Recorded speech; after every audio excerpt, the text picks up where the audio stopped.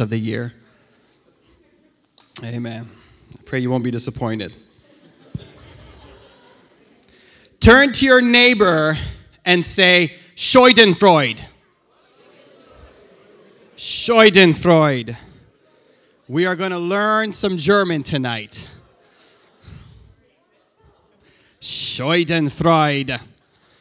Amen. 1 Samuel chapter 18, and we're going to look at chapter 18, verse 6. When David had returned from killing the Philistine, the women came out of all the cities of Israel, singing and dancing to meet King Saul, playing songs of joy on the timbrels. The women sang as they played, and they said, Saul has killed his thousands, and David his 10,000s. And Saul became very angry. This saying did not please him.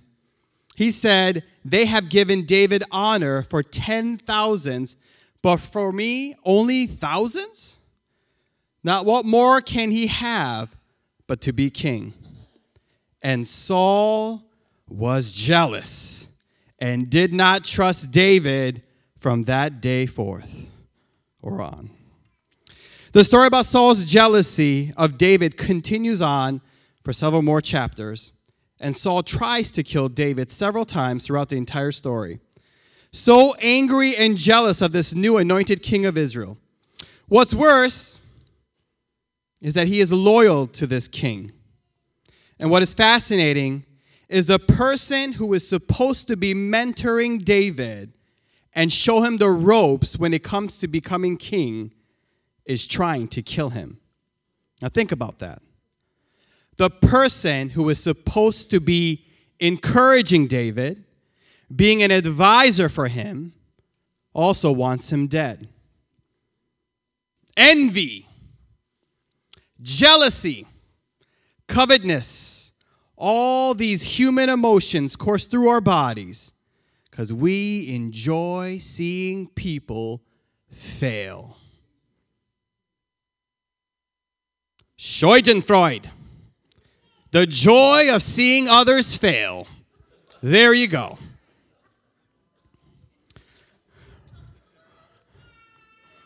Where are you going with this? Oh, just stick with me. Just stick with me. Schadenfreude.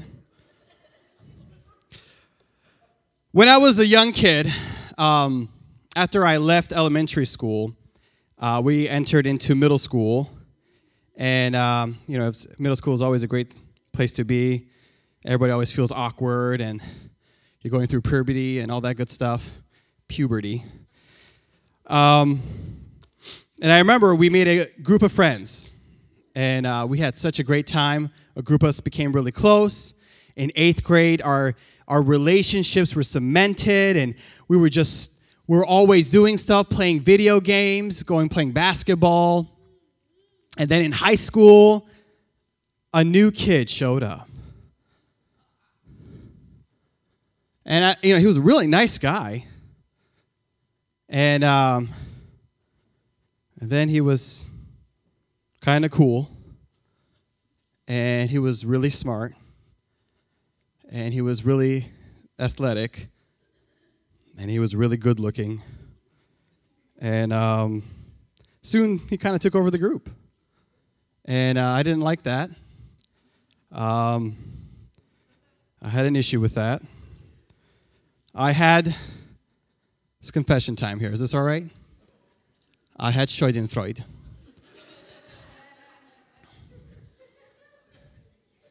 I wanted to see this guy fail.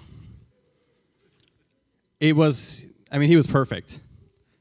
I couldn't find a flaw with this guy. And he was nice. I know. Why couldn't he be a jerk? He was nice. He's athletic, super smart. Man, Schadenfreude. Anyway, I remember we were, of course, he was always in advanced classes. 5 grades ahead of me, even though we were his peers. And we both tried out for the basketball team. And I remember I was encouraging him. And I was like, you know what? You just go out there. You do your best. Hopefully you make it. And And, of course, he got the starting position, and I got cut. So then the coach came back and offered me to be a manager, serving people water. Who knew that this is something I would continue to do here in this church, is serving people water? The Lord was preparing me. And I remember, because it culminates, this all culminates. I want to see this guy fail. I was so jealous and envious of him. I couldn't stand it. I was like, come on, give me a break here. Anyway, what was really cool is that because being a manager, I was actually able to do a little bit of playing. And so that was kind of cool. So we're all sitting, I think this is like our 10th game. It's a home game. And we're down by 2 points. And so, here we're playing and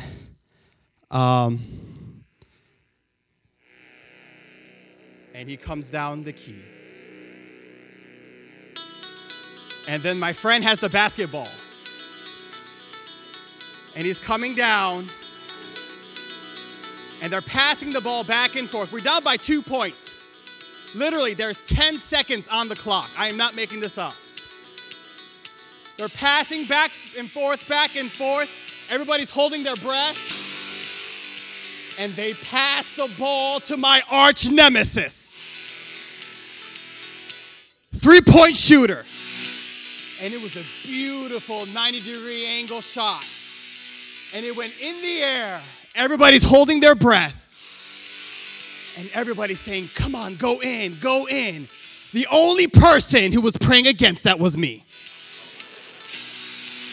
And I was like, it was like slow motion. And guess what happened? It bounced. Everybody's like, no! And I'm like, yeah! It didn't go out of bounds. It didn't go out of bounds. And I sat down because I did not want anybody to know I had Schadenfreude.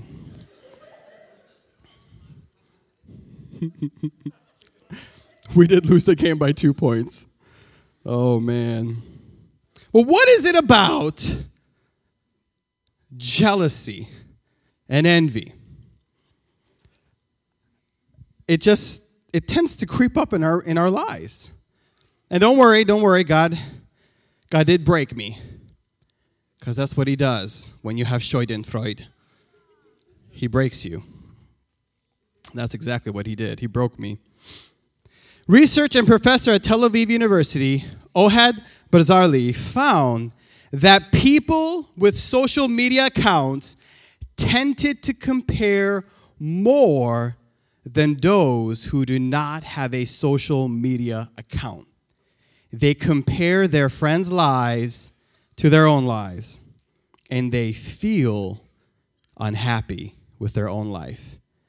They would see a picture of their friends at exotic vacations to Tahiti, and here they are in cold Newark, Delaware, fighting traffic to get to work. With the advent of the internet, comparing and coveting other things has accelerated. It is 80% of the time one does on social media is comparing themselves to their friends. And how are they doing? Are they successful or are they falling behind, coming in last place in regards to their peers? You notice your friends who are younger than you, having amazing careers, ministries, spouses, kids, houses, exotic cars, exotic destinations, and here you are without. We are comparing because we want to know where do we stand in this hierarchical society, and we do this constantly, sometimes completely unaware that we are doing it. And the Bible is extremely clear on this. The 10th Amendment. We've been talking about the amendments. And here we are, the 10th Amendment. the commandment, the 10th commandment. It should be an amendment. You shall not covet your neighbor's house. You shall not covet your neighbor's wife. So that means, women, you can covet somebody's husband. So you are free on this. No, that is not what this means. It means spouse, nor their male servant or female servant, nor their ox or their donkey, a lot of donkeys around here, nor anything that belongs to your neighbor. You shall not covet. Hadman, the Hebrew word for covet. And it's interesting, we see this kind of play out in Corinthians, 2 Corinthians 10 and 12. Not that we dare to classify or compare ourselves with some of those who are commending themselves, but when they measure themselves by one another and compare themselves with one another, they are without understanding. So, stop comparing yourself with one another. We do it all the time. We do. Nonstop. I didn't realize how competitive I was until this guy showed up. I took an entire summer going to the gym, working in the morning and the night to outbeat this guy athletically. That's how bad it was. I had bad Schadenfreude. This guy was going to go down. And God, in his most wonderful grace, has me blow out my knee, ending my illustrious career as a football player. I wasn't that good either. I was also on the sidelines. So don't think I was like this great athlete. I wasn't. But we like to compare ourselves because we want to know where we are in the pecking order. James is very clear on this. James chapter 4, verse 1. What causes quarrels and what causes fights among you? Is it not this, that your passions are at war within you? You desire and do not have, so you murder. You covet and cannot obtain, so you fight and quarrel. You do not have because you do not ask. You ask and you don't receive because you ask wrongly to spend it on your passions. No, it's not good to wish the downfall of someone else. You adulterous people, do you not know that friendship with the world is enmity with God? Therefore, whoever wishes to be a friend of the world makes himself an enemy of God. Or do you suppose it is no purpose that the scripture says, he yearns jealously over the Spirit that he has made to dwell in us, but he gives us more grace. Therefore it says, God opposes the proud, but gives grace to the humble. Submit yourselves therefore to God, resist the devil, and he will flee from you. Let God do some breaking. This is a very critical commandment. So critical that it got us kicked out of the garden. Right? Eve desired. She coveted. Because we have a tendency to compare. So here's the challenge. I'm talking to leaders here, right? These are all leaders. Can you mentor people who will surpass you with their abilities?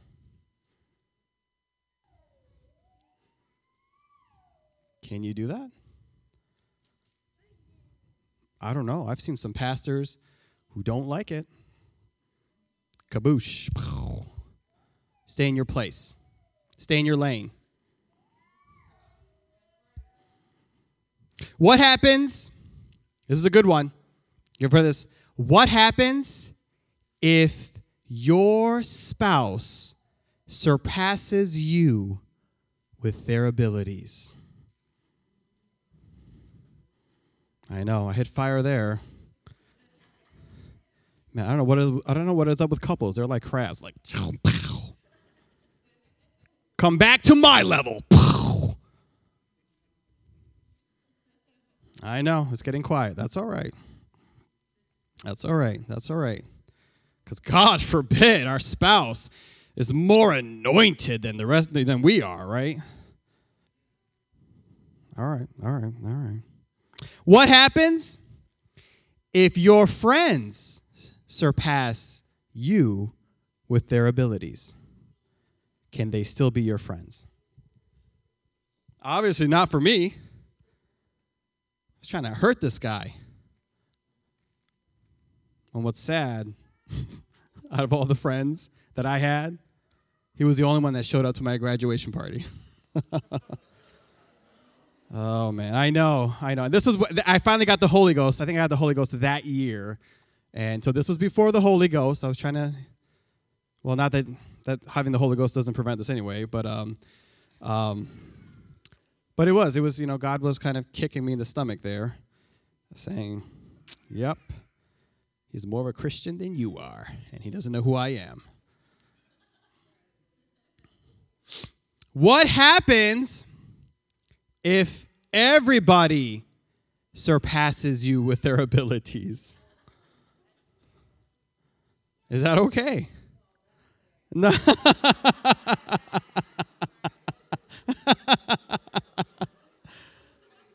What happens if you're around a bunch of talented people? Is that okay? Well, I can't be. I have to be the smartest person in the room. Is that right? Come on. Oh, it's getting quiet. I have to be the coolest person in the room, right? No. Take an inventory of your friends. See if you're the smartest. What does that reveal about you? And we do it the other way. Do we compare yourself to someone who is worse off than you? Sometimes when I try to feel better about myself, I think about Brother Keith. I'm doing way better than he is.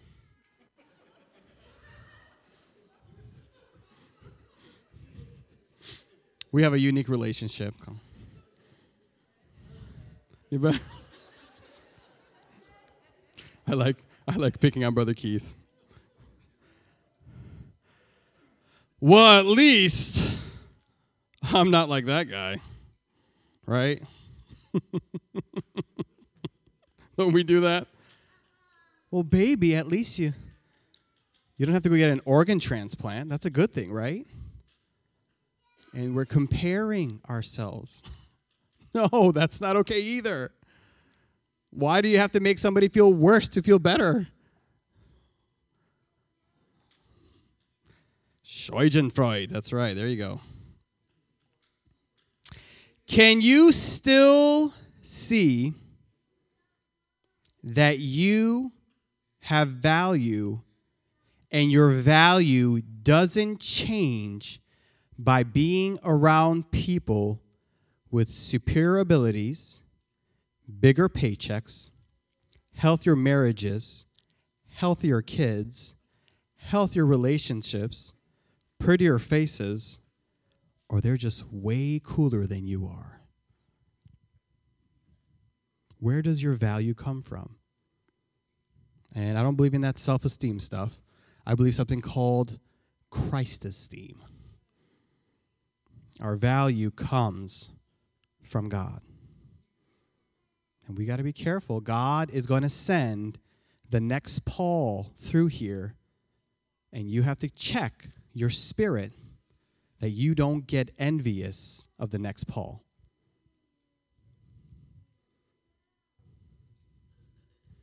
Can God send Paul to you? He or she?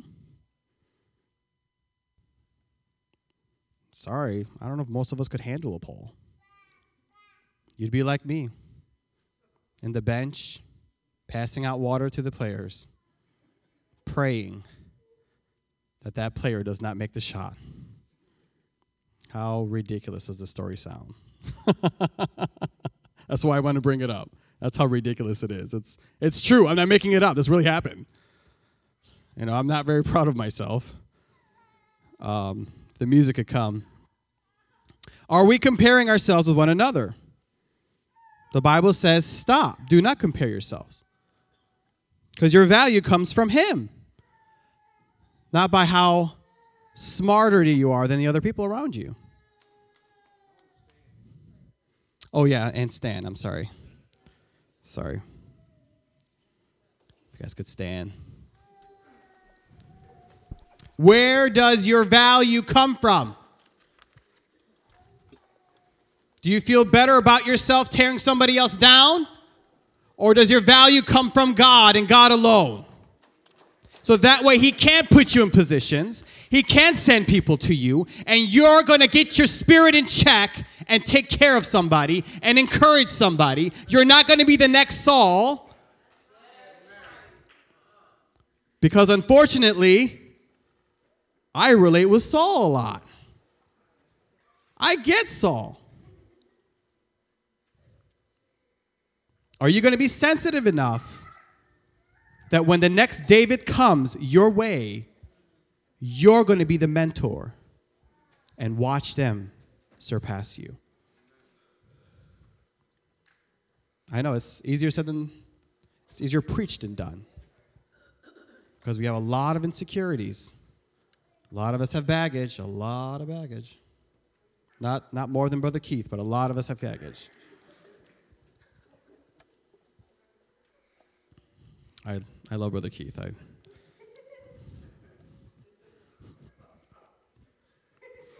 We go way back. Let's pray. Jesus, Lord, help me, Jesus. God, I need to know my value comes from you, Jesus. God, I need to know, Lord God, that even though I see other people pass before me, Jesus, that I continue to be submitted to your Spirit, Lord. Who knows, Lord, you might send more arch nemesis my way.